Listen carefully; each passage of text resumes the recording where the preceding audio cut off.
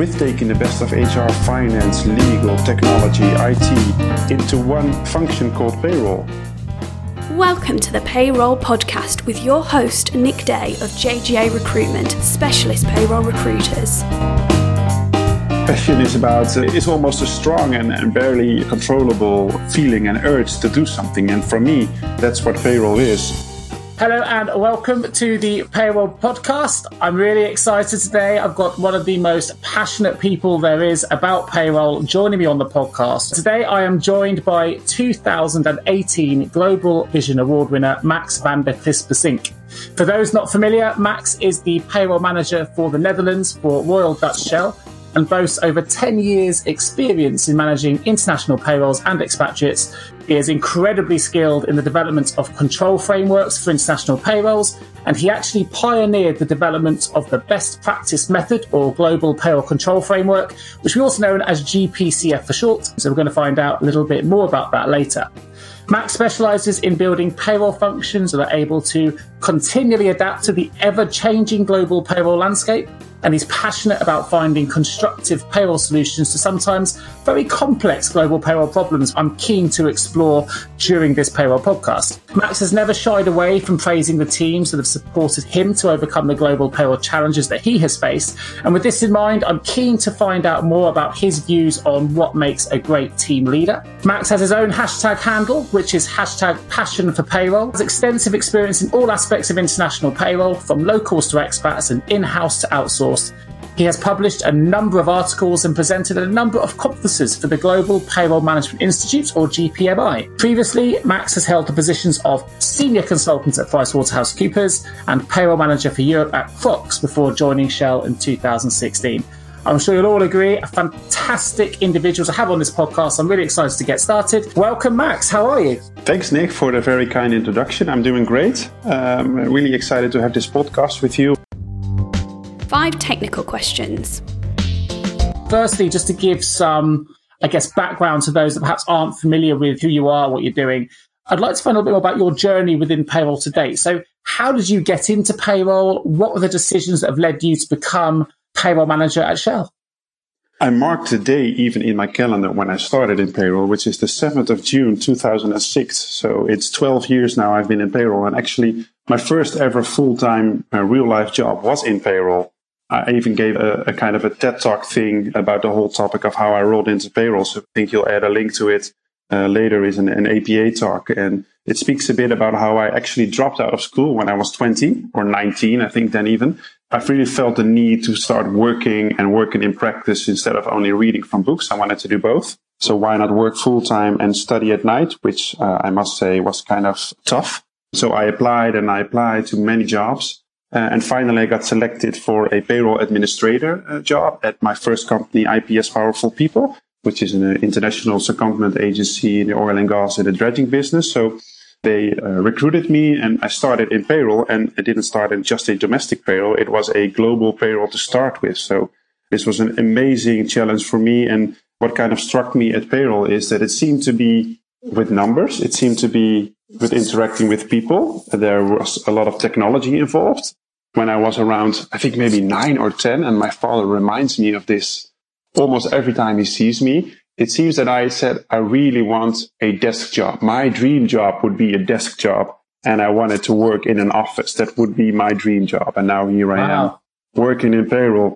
And then I had numerous positions after that at PricewaterhouseCoopers because I wanted to see what the outside world would bring. And I was working in Amsterdam then. And as you probably understand, a lot of global and European headquarters are located there. So, and I had a great mentor, Elmer van Liene at PwC, who guided me. We advised a lot of international clients on our complex international tax and payroll situations. So that really elevated my knowledge on deep fiscal legislation. And after that, I wanted to go back into practice and work for Crux as a payroll manager in Europe, where I really learned how to manage an outsourced payroll. And I was actually quite happy in that job. It was all going well. We hit all our targets in payroll. But then Shell comes. And if you live in an Elva, maybe also in the UK, when Shell comes, you think this is a once-in-a-lifetime opportunity. And luckily enough, I managed to be recruited and be chosen out of a few others in the end. And I must admit that I'm in my dream job now, because being part of a really vibrant global payroll community in Shell and all the opportunity it provides, and led our global payroll manager, Sheila Carter. Yeah, this is for me currently my dream job. So very fortunate to be able to say that I'm in my dream job. Yeah, that's fantastic. It's very rare, I think, people ever get to experience what they call their dream job. Before we find out about where your passion comes from, though, obviously you're a very experienced global payroll manager. So what do you feel are the current trends and key challenges affecting global payroll right now? There are a few, and it won't surprise people that technology is, of course, rapidly catching up on us. You think of robotic process automation, you think of maybe even machine learning in the future, or the Internet of Things. Although I think the immediate challenges are reporting and unlocking our payroll data. And I've spoken to a few people about data and the use of data. Well, I think it's still a bit inwards that we use our data just to improve our accuracy, improve our processes, improve our end-to-end processes as well. While others might say we might use our data for the more strategic business decisions, I still have to see that happening. We first need to understand our data, and that brings me to another trend. It's a changing profile of the payroll talent that, Nick, you're probably well known of, considering your recruitment business.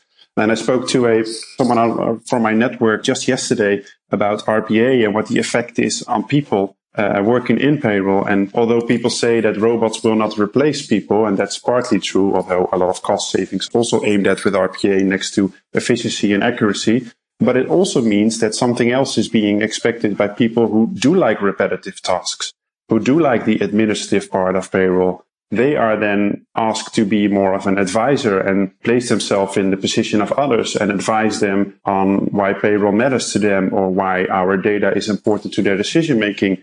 So it might not mean that we lose a lot of jobs, but it might be that the persons who are now fit for the job are not fit for the job in the future, or at least need to be trained.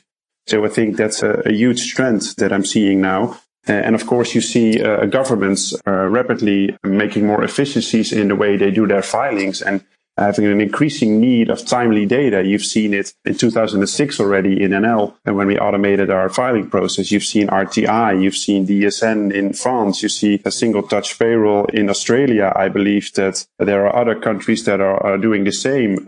I think Finland is doing some work in that. So I think payroll is seen as a value driver and a big source of data for the government for their decision making. So those are some of the big trends I see right now in global payroll that will affect how we run global payroll in the foreseeable future. Yeah, I agree. I think you made an interesting point on the task being automated. And there's a key distinction to be made here for those that are concerned about, whether RPA will affect the industry in terms of jobs being lost. I think the key behind RPA is it's going to automate tasks. It's not necessarily going to replace people. It's just that the roles of the payroll professional will change. And certainly as a recruiter, we're not seeing any kind of slowdown in the amount of business that we're doing, which is great. In fact, what we are seeing is a slight change in what people are looking for. So there's a real rise in a requirement for strong stakeholder management skills, the ability to present at board level or present to managers, and the ability to analyze reports and things like that. And there's a less of a requirement for the more, as you say, data-driven automated tasks, which are things that hopefully RPA will be able to speed up and make more efficient. So it's the tasks that I think are going to be automated rather than jobs themselves. And I think that's a really key point to make for those that are concerned about the introduction of RPA. But from your perspective, Max, how can a business then future-proof its global payroll processes from some of these emerging trends? Are there things that people can be doing now to protect themselves? Well, for instance, just what we're talking about RPA and the impact of it, you see that other skills are required since we already know that now, and RPA will need some time to fully kick in into our end-to-end processes. If stakeholder management is something that you have not done before, there are plenty of training opportunities or maybe some mentoring within the organization that you can partner with to learn those skills. Or you hear a lot on data and more data. Maybe you can go into a course or learn from other areas in your business that already use data and say, what is data? What can you extract from it? What brings an insight from data? Is it a push? Hey, see how great my dashboards look like. You have to use my dashboard, or do you have to go into the business and say, hey, what do you actually need? So let me see if my data can provide it, or I need to partner with a different line of business, for instance, with finance or with talent management to actually give you that data set that supports your decision making. And, it's $1 million question probably how to future-proof your global payroll. I think we can make it fairly simple. If your senior leaders step into the more strategic part of the business that know what the intention will be in, let's say, 3 to 5 years, Will there be a lot of mergers? Will there be a lot of acquisitions or divestments? Will emerging markets be penetrated with new stores or whatever industry you're in? If you know that up front, you can already make an assessment of, hey, do we have strong partnerships from a payroll perspective there? Are we running it in-house? Are we scalable? Or can we downsize if we divest a lot? And I think empowering a lot of people in your organization to say, go to a networking event, go to a congress, go to a webinar, do whatever you want to bring those latest practices in and to understand what payroll has to offer. Then you have that external lens that you can bring into and then feed into the senior leaders, a VP or a global payroll manager who does talk to those key stakeholders that make strategic decisions and say, hey, it might be that if we want to penetrate Latin America, but we only have a small local office that runs an in-house payroll for 100 people, but we might scale up to 2,000 people. Hey, let's look at that market. Let's talk to some peers that we have met in our network to say, how do you run payroll if you have maybe 2,000 employees compared to 100 employees? And what does that to your global organization and maybe your operating model? For sure. I think you make some really fantastic points there. I think one in particular I'd like to mention is, sometimes I think payroll people can get a little bit tunnel vision to thinking the only courses they can do are payroll related courses for development. And actually, there's a wealth of other training that you can do to advance your career, whether that's more generalist courses like stakeholder management, how to become a great team leader, fiscal, whatever it might be. I think it's important that certainly those that want to progress their career do have a look at the wider context of training that might be able to help them develop. And as you mentioned, networking, I'm a huge advocate for networking and leveraging your connections and utilizing the sources we have at our disposal, whether it's LinkedIn or whether it's local networking forums, whatever it might be. But there's a huge wealth of talent and expertise out there that sometimes if you just ask the question, you'll be amazed about the kind of response and support you can receive back in return. And particularly within payroll, it's a very supportive community.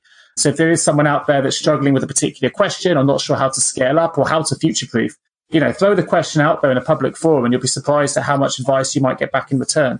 And some really fantastic points. And let me just step into that quickly. If anybody has a question on payroll, you can always contact me on LinkedIn. I can refer you. This week alone, I had 4 or 5 calls with people out of my network that just wanted to talk to a person who's in the same position or has been in the same position or maybe knows someone who was in the same position. And you'll be amazed by how open everyone is to share their payroll story, because if you talk to someone outside of payroll, they don't always understand the situation we are in. So just talk to each other. That's already a huge benefit. So yeah, I would certainly echo your comments. Absolutely. Well, with your permission, Max, I'll add your LinkedIn profile to the episode notes so people can access it quickly if they need to.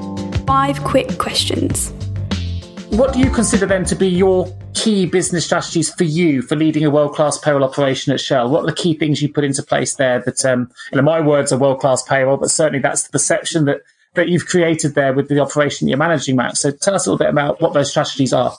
Yeah, for me, it's all about balance. And since we, for instance, report into the HR line, you need to have a deep understanding of what the key strategic business objectives of HR are. For instance, and nowadays you hear HR speak a lot about being employee-centric, having an employee value proposition, making more impact against less cost, or falling light on the organization and not forcing our rigorous processes on line managers, on individual contributors, saying, wow, I just want 3 clicks and I want to be where the answer is, instead of searching through forms and click here and being redirected again. Or I just want to be able to contact someone 24/7. So for me, it's how to balance our operating model, our talent pipeline, our retention plans, and our technology in such a way that supports the strategic direction that HR is moving to. And for us, that means how can we make sure that everyone trusts payroll for a timely and a correct payment. And if they have a question, that they are only 3 clicks or 2 clicks away from that answer. And if they cannot find the answer, that they immediately are able to contact someone in the service center or in country if it's a more tax-related question, that we can help them and have that personal touch to them. You have high-touch processes, you have low-touch processes. For low-touch processes, you can have a more portal instruction or an employee self-service. For high-touch processes, such as an international relocation or a first time on a payroll when you are originally from Brazil and you come to NL, and there's a whole set of information waiting for you. Where are you socially insured? Where are you taxed? And you want to have the right information at the right time for a person that's making life decisions. Shall I bring my family or not? What are the consequences? And I think for us, the key business strategy is to have people say, I trust payroll. That's a great organization. I never distrust them. On them, I can rely and they're always accessible. Fantastic. In relation to trust, then, there's obviously a big compliance issue as well. So you've got to make sure that in order to gain that trust, that your function is always completely compliant, which can be complex when you're looking at global payroll compliance. So with compliance changing all the time, how do you go about ensuring, that your global payroll compliance is always up to date? And what are the sort of challenges you've had to overcome to ensure you can remain compliant? For me, there's always a zero risk appetite towards compliance, because we talked about doing courses on stakeholder management, and I really support that. But our basis is always know your payroll legislation, Sure. Know when you are compliant or not compliant.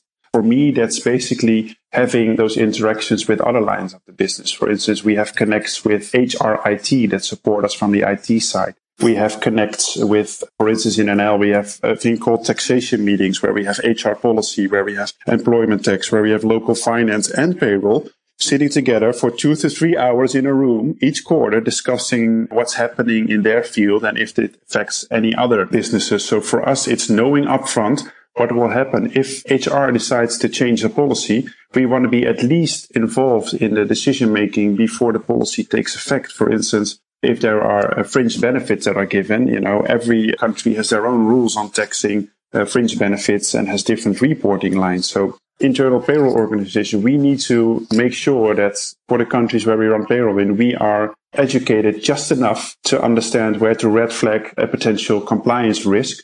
So we know that we need to talk to the business, and it's okay to not know every detail, but you should know enough to place that red flag and say, hey, there's something going on here. Let's find someone who knows more about it before we implement this. Sure. And next to that, if you have your processes running, ensure you have a framework, and we talk about that later, that ensures from a holistic view that you always are compliant and that you always identify risks enough and that you are able to mitigate them with controls that are actually effective and that are not just a checklist for the sake of an audit, but actually add value by ensuring that you are compliant.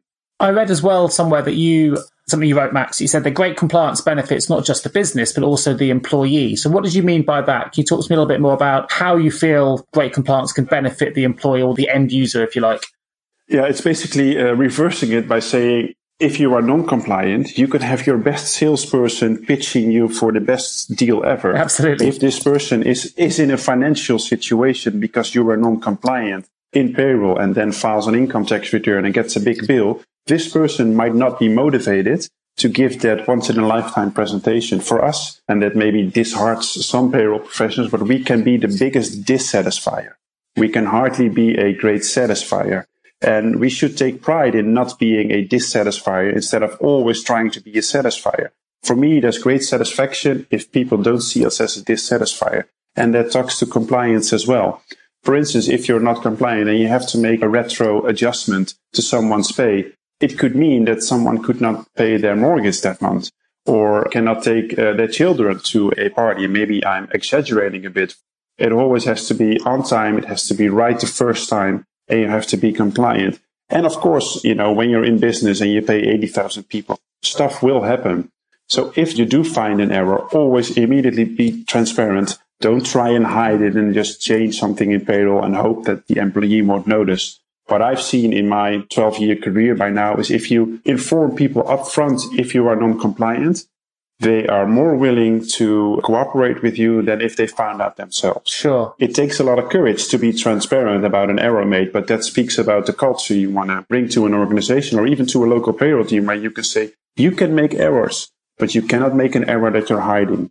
Sure. I think it's amazing as well in all industries, not just payroll. Certainly it's true in recruitment, but actually sometimes your fiercest critic or complaint can become your biggest advocate if it's handled transparently. And I want to move on a little bit and find out a little bit more about you before we go into some more technical questions. The second part of this podcast, in particular, we're going to find out more about why you're so passionate about payroll and also a bit more about your GPCF framework, which I'm really excited to talk about. So before we do, let's find out a little bit more about you, Max. Time to find out more about you.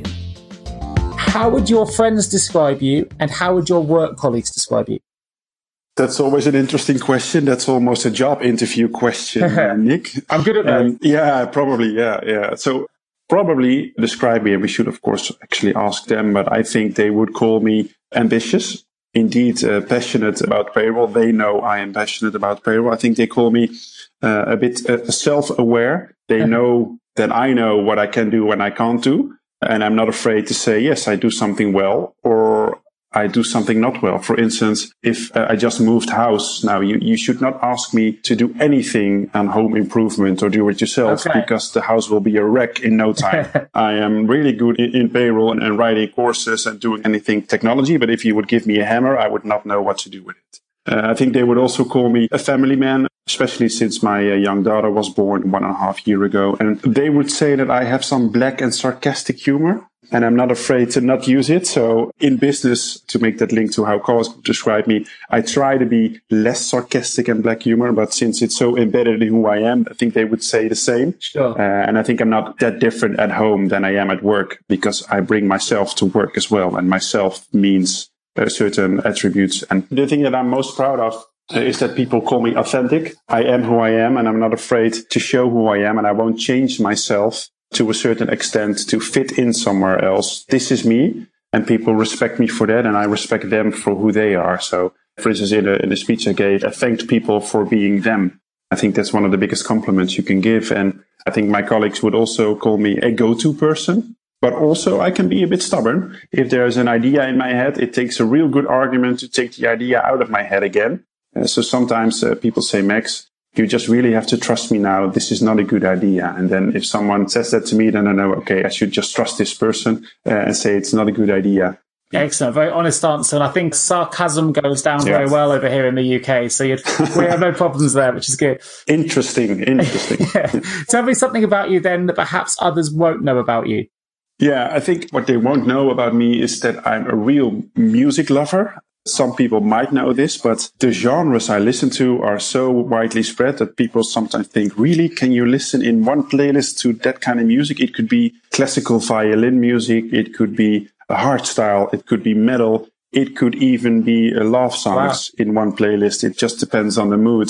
And especially when I write courses or I need to write an article, I love to listen to classical violin music that brings me in kind of a melancholy mood, and then my head spins around and then all these ideas come in my head that then end up in a GPCF, for instance. Any particular violinist that you would be recommending? Was there a particular track you always go to as a go-to track before a presentation or before a talk?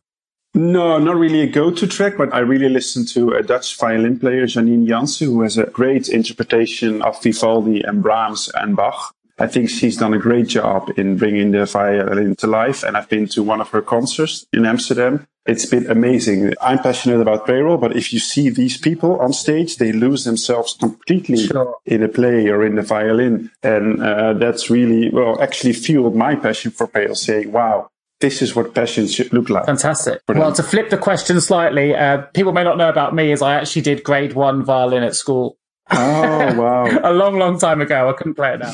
So you are abducted by aliens. They want to learn more about our species. What item would you take with you? Oh, an item, so not a person. So that would probably be my MacBook. Okay.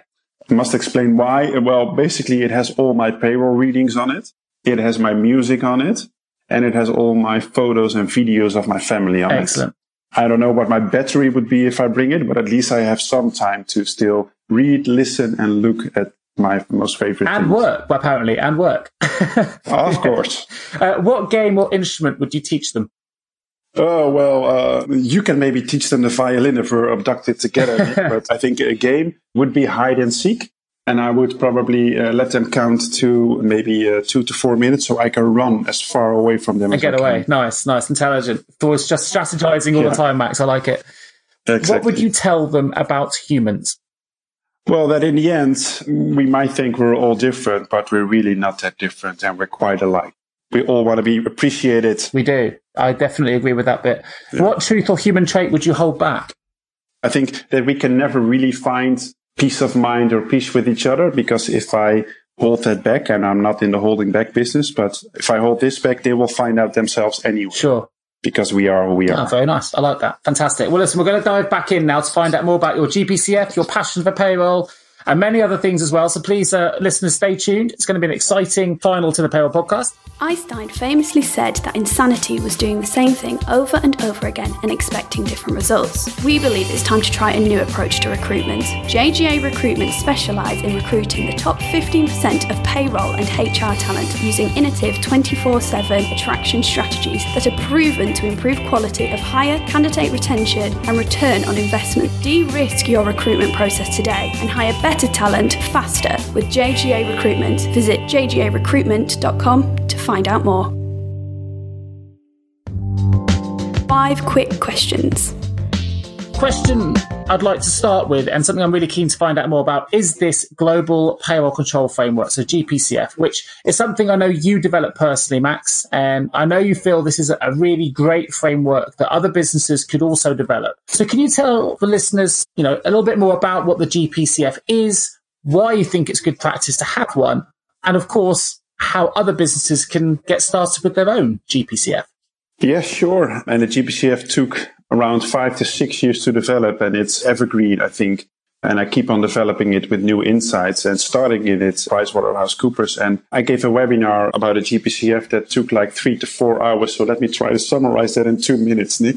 It basically is a cohesive and holistic system to ensure global payroll compliance. It's not just a document. It's an idea and a way of working and a culture embedded in a global payroll function that does ensure compliance. And for me, the larger the global payroll function is, the more there is a need for like a strategic direction in maybe a mission statement saying, why are we here? Why is the global payroll function here? And who do we want to be as a function, whether you are working in country in Malaysia, whether you're in a shared service center in Krakow, or you are an outsourced provider doing a payroll for us as a client. We all need to buy into that one mission statement.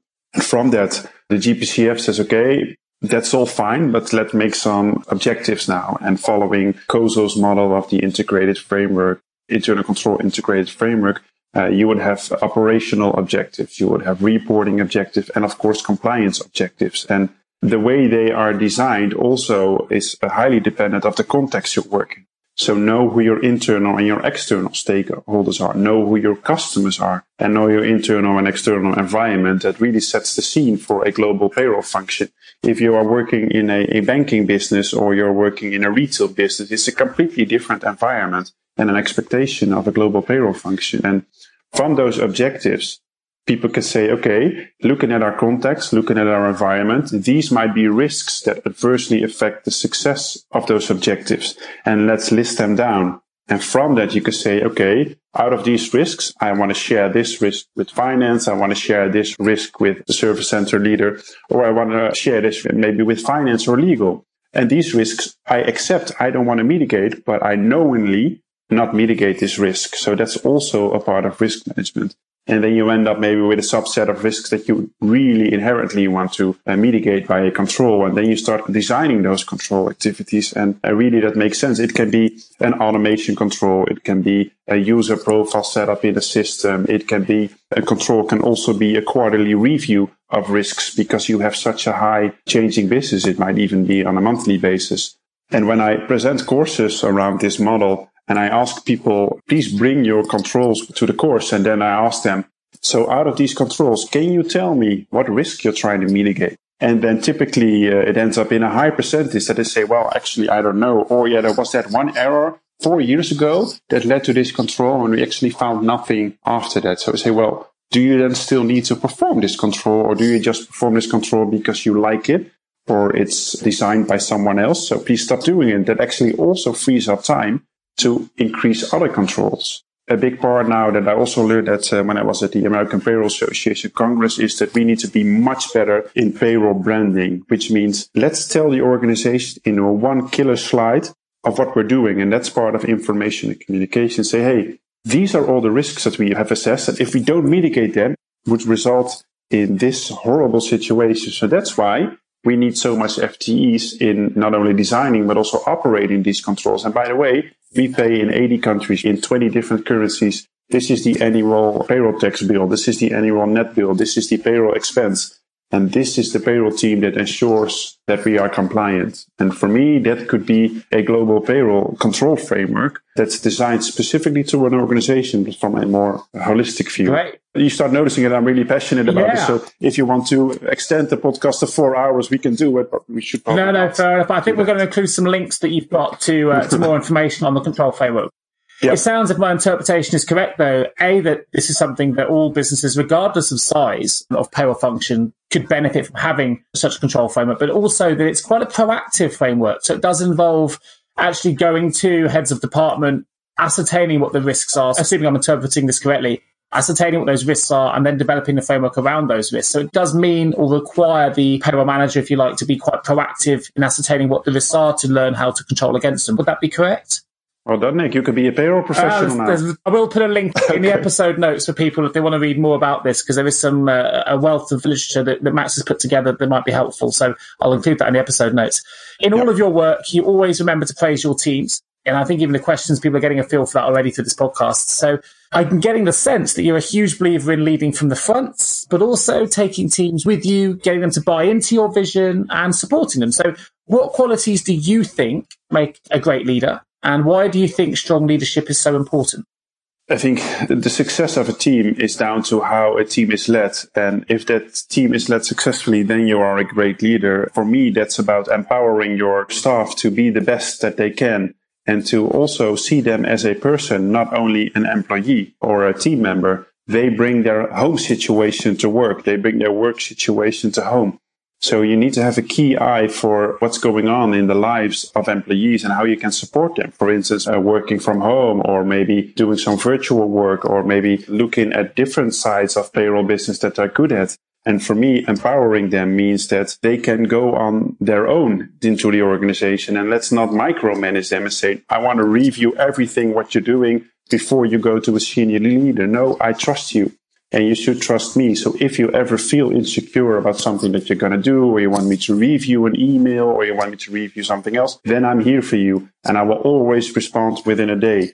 People know from me, I will always respond in a day. I might not answer you, but I will respond within a day. So people know that they can rely on me. And you should be able to walk the talk. You can make lovely spreadsheets. You can make lovely presentations and mission statements. But if you're not acting on it, and if you're not also just chipping in on a little bit of the work, instead of being, I sometimes call it a forwarding machine, every request that you get, you forward to your team. Maybe you should look at it first yourself and see if you can engage the team, yes or no, or maybe you can do it yourself. And if you do walk that talk, then people can buy into it. For me, being in the Netherlands, we also like to be a bit blunt to each other and tell me the honest story. I don't need to hear a story that you actually do not buy into, because people, at least for me, since I'm really authentic, they would notice. So I might say if a change is forced upon us, then we say, okay, this is probably not inside of our control. We cannot change it. So let's just accept this change, although portions of it I might not support. But let's say that maybe other senior leaders who have a broader perspective, let's trust in them for making the statement, and let's do the best that we can within our power to actually make that change happen. Although we might not support it, we still have to do it. So let's not dwell on being angry at change, but let's just make the best out of it. And hey, who knows, this might benefit us from making this change actually happening into having a seat at the table when the decision is made the next time. So engaging your team and talking to them, seeing them as a person, and empower them to be the best that they can. For me, that would make a great leader. Fantastic. I think something that comes across from your answers, Max, is I would say this in recruitment, but you can teach skills, but you can't teach attitude. And you seem to have a really positive attitude about every kind of challenge that's thrown at you. So I've got a quick question, just to change it up slightly. Yep. How then do you manage someone who is being obstinate or is being particularly difficult or challenging as a team member? Have you had any examples where you've just found it really difficult to motivate or really difficult to get someone to buy into your vision? And how have you handled that? These situations, of course, occur, and it should never be an us versus them. So us being, oh, we want to be the change, and them being, oh, I don't want to change. I just want them to see the benefits of changing and telling them the honest story and saying, I don't want to change your attitude. It's okay for you to not buy into this strategy. But the fact of life is that we will have to change to do this. So I'm not asking of you to say, yes, I fully support. You can say, I don't support, but since I'm in this role, I will deliver. That's something that I always expect people to do. You do have to deliver. You have to stay true to yourself. If you don't agree, it's okay to not agree. I'd rather hear you say that than say, yeah, I agree, while thinking, geez, this is a BS story that I really don't buy into. And sometimes it's okay to agree to disagree, although I will always put in all the effort to let the others see the benefit of a change. But at some point, you have to say, let's focus on delivering instead of me trying to convince you of this change. Let's agree to disagree and deliver as a team together. And then in the end, we'll probably be successful. I love that. Don't have to support, but you do have to deliver. I'm going to bottle that and use it again. I think that's a fantastic response. I'm glad I asked. So look, I couldn't have done this podcast without asking you a little bit more about your own hashtag. And for those that aren't familiar, it's hashtag Passion for Payroll. Can you tell me a little bit more about why you in particular are so passionate about payroll, perhaps why others should be too? Why payroll? Why is it so fantastic? Well, you're fueling my passion now. So passion is it's almost a strong and barely controllable feeling and urge to do something. And for me, that's what payroll is. I wake up and I think, I'm going to my commute and I can open my MacBook. I can do my LinkedIn research on payroll. I can read my reports. What's so fantastic for payroll is it's actually the best of many worlds. If someone doesn't know what their career would be or they don't know what to do yet, I would say start in payroll. Because payroll for me has the best of HR. It has the human touch of HR. It has the policy part of HR, how to motivate people. It has the best of finance. If you want to work with numbers, you can work in payroll. It has the best of legal if you want to work on GDPR, how to be compliant with data privacy, how to be compliant with employment law and international commuting, and how to make a work permit. You can work in payroll. If you want to have the full hard tax side of things and want to read bilateral tax agreement or a totalization agreement, or you want to know where someone is taxed yes or no, you can work in payroll. We have all of that. I can go on and on. We have the best of everything. If you want to work with technology, we are at the front end of technology. We are interfacing with global HCM systems. We are interfacing to the government. We are embedding on robotic process automation. And you can do that in an environment where we have a wealth of data and where we are controlling almost the biggest cost compared to other businesses. The biggest cost of a company is typically personnel. And you are actually assuring that that's recorded in a GL properly, and you are able to design global end-to-end payroll processes with taking the best of HR, finance, legal, technology, IT into one function called payroll. I would say you would be fooling yourself to not start it. What a fantastic response. I think I need to snippet this little section out, Max, and put it right at the front of the podcast, or have a new one altogether for anyone that's feeling a little bit demotivated right now. I mean, if you're working in payroll, and that doesn't motivate you to say, hey, I've got a fantastic career and a great opportunity, I don't know what would.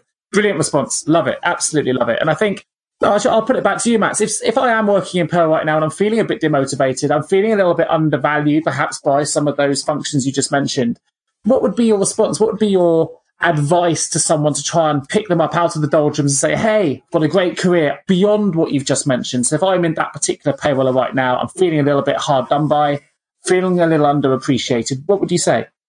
Yeah, I think firstly, I would say if you work in payroll, you have to be intrinsically motivated instead of extrinsically motivated. We rarely receive an email from the organization saying, hey, thanks for paying me on time again. Sure. You are doing such a great job.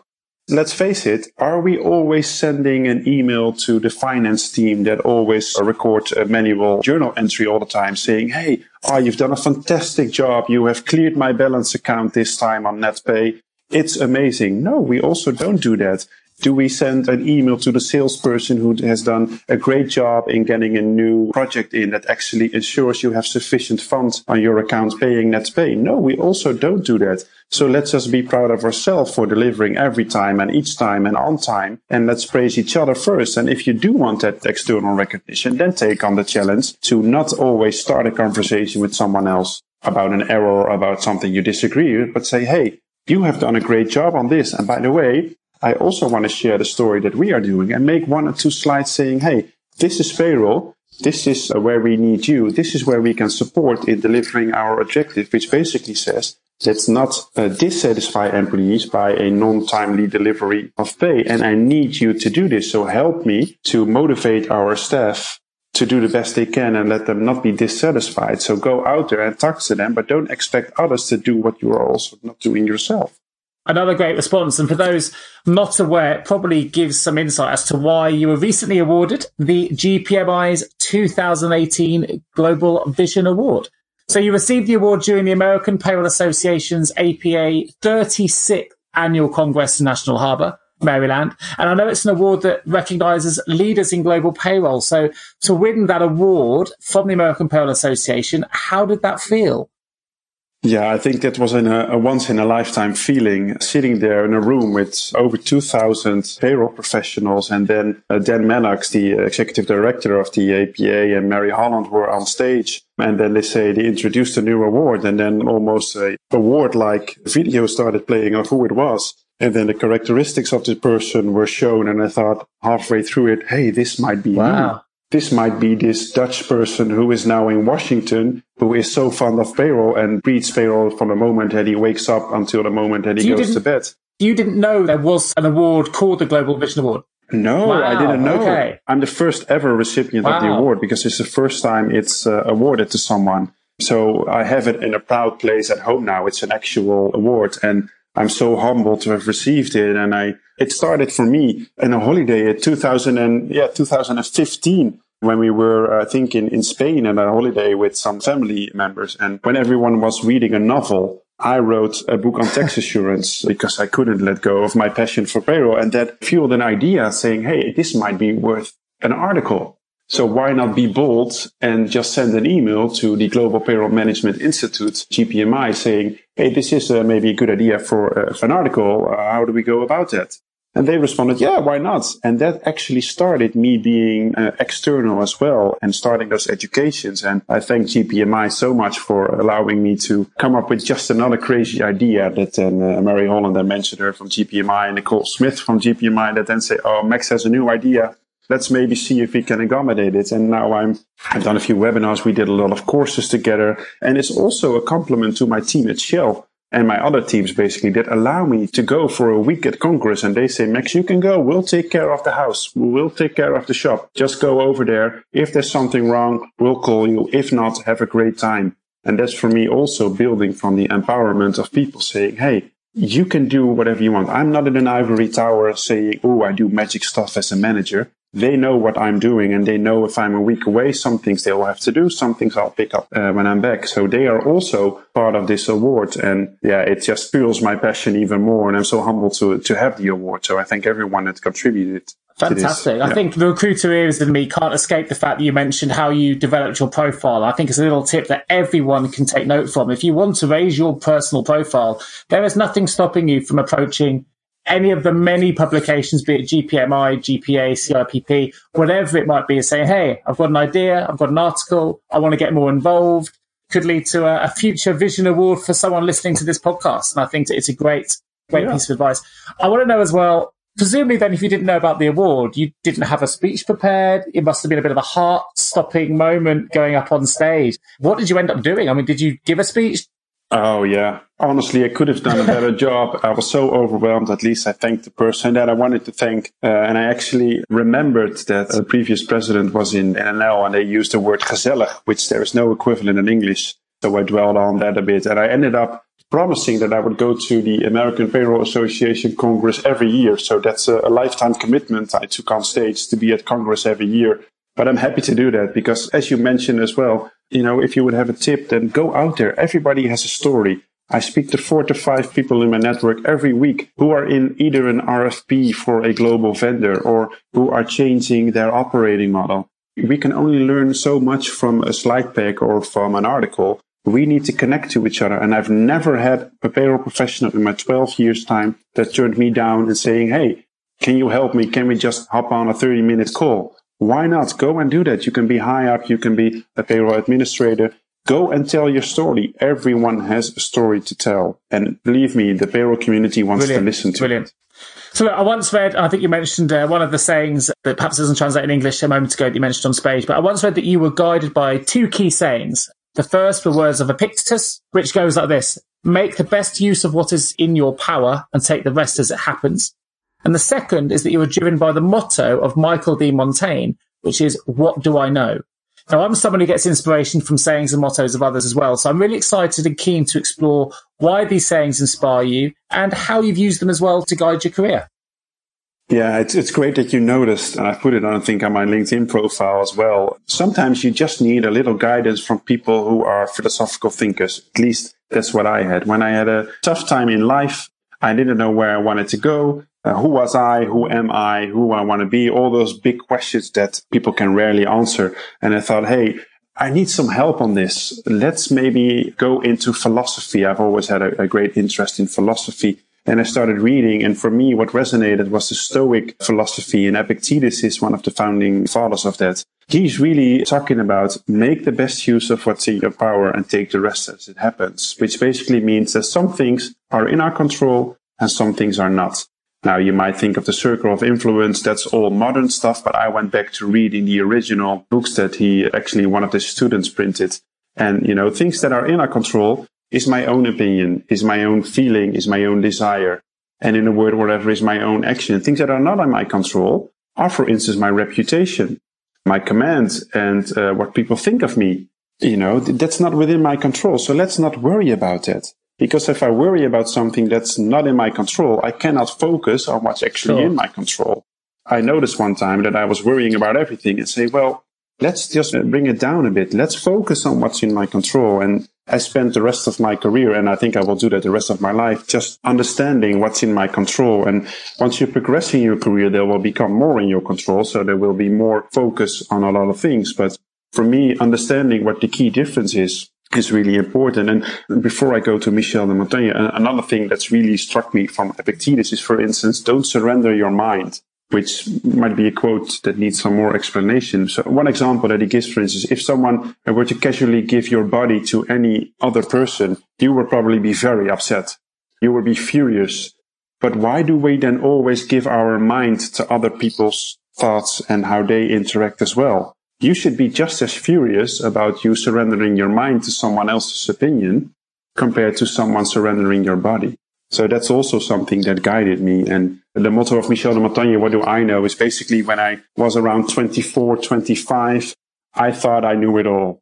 I went to my manager then, Marcel van Buiten, and I remember it. I said, well, I've actually learned it all. I've exhausted. And now this is it. What else can I do? And he said to me, Max, you never know everything.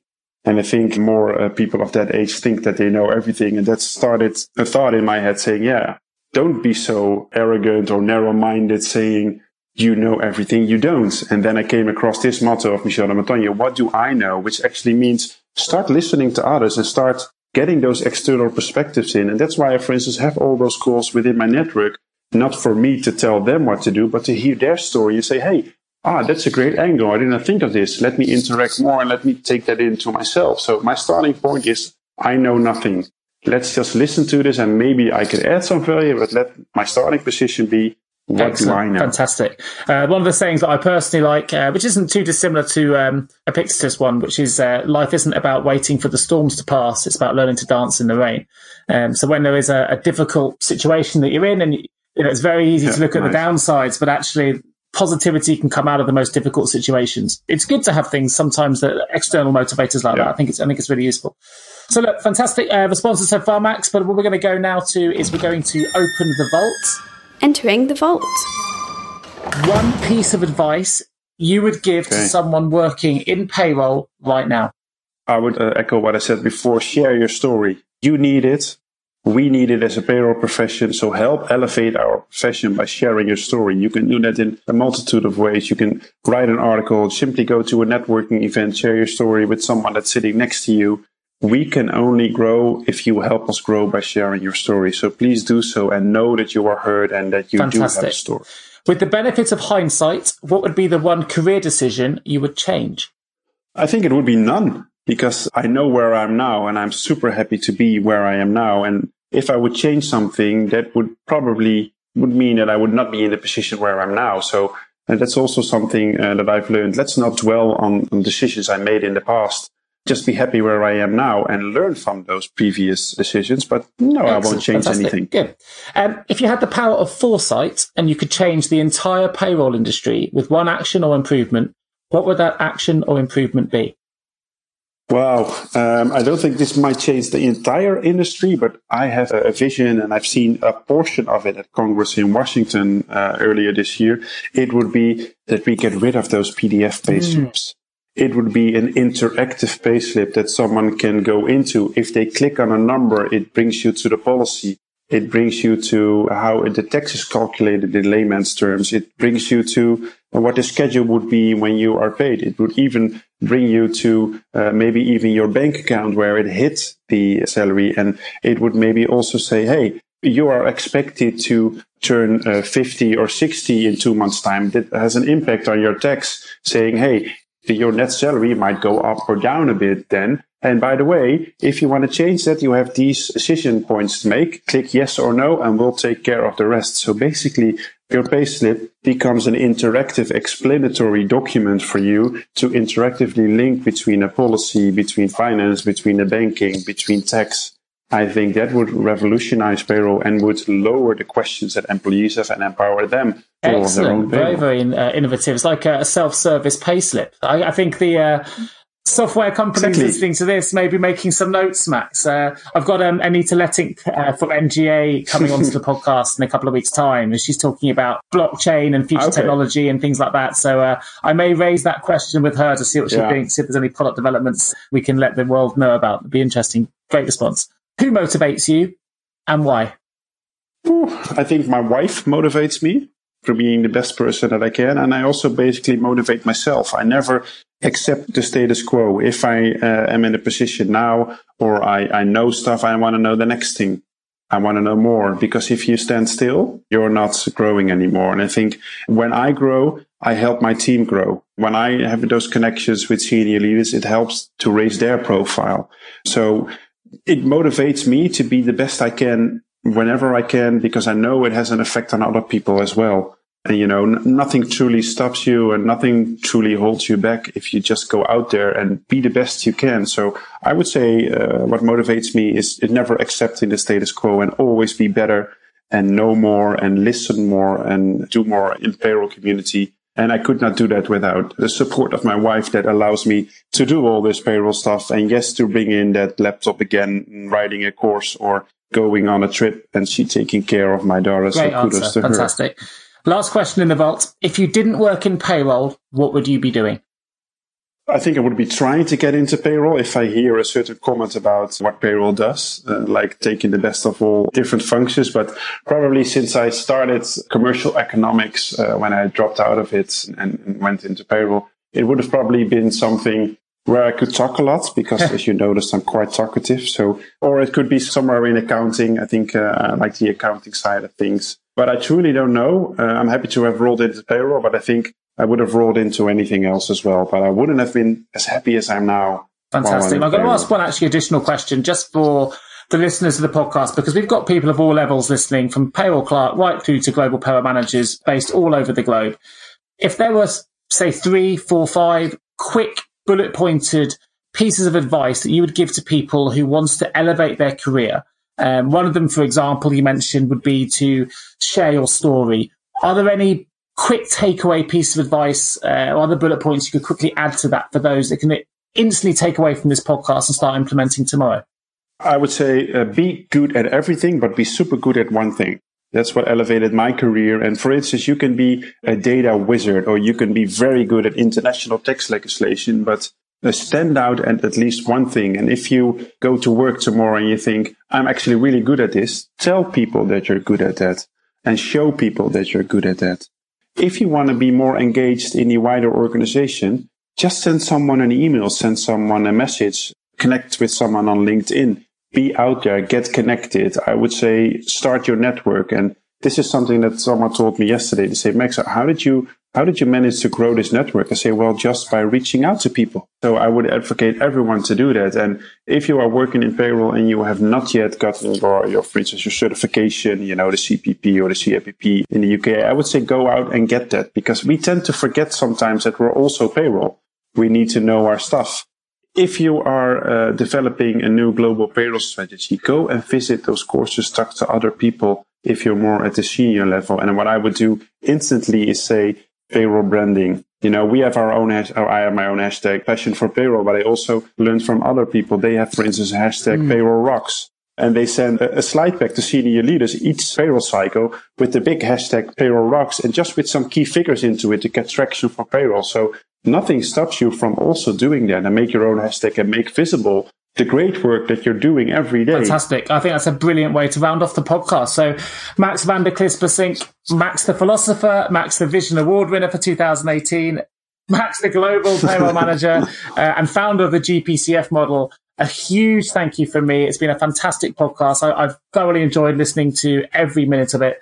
I want to say a huge thank you for joining me today. I will, of course, add links to your LinkedIn profile and to some of your presentations and to the articles and webinars from the GPMI Institute into the episode notes. So if anyone's interested in finding out more about any aspect of this podcast, please do check the episode notes for more information.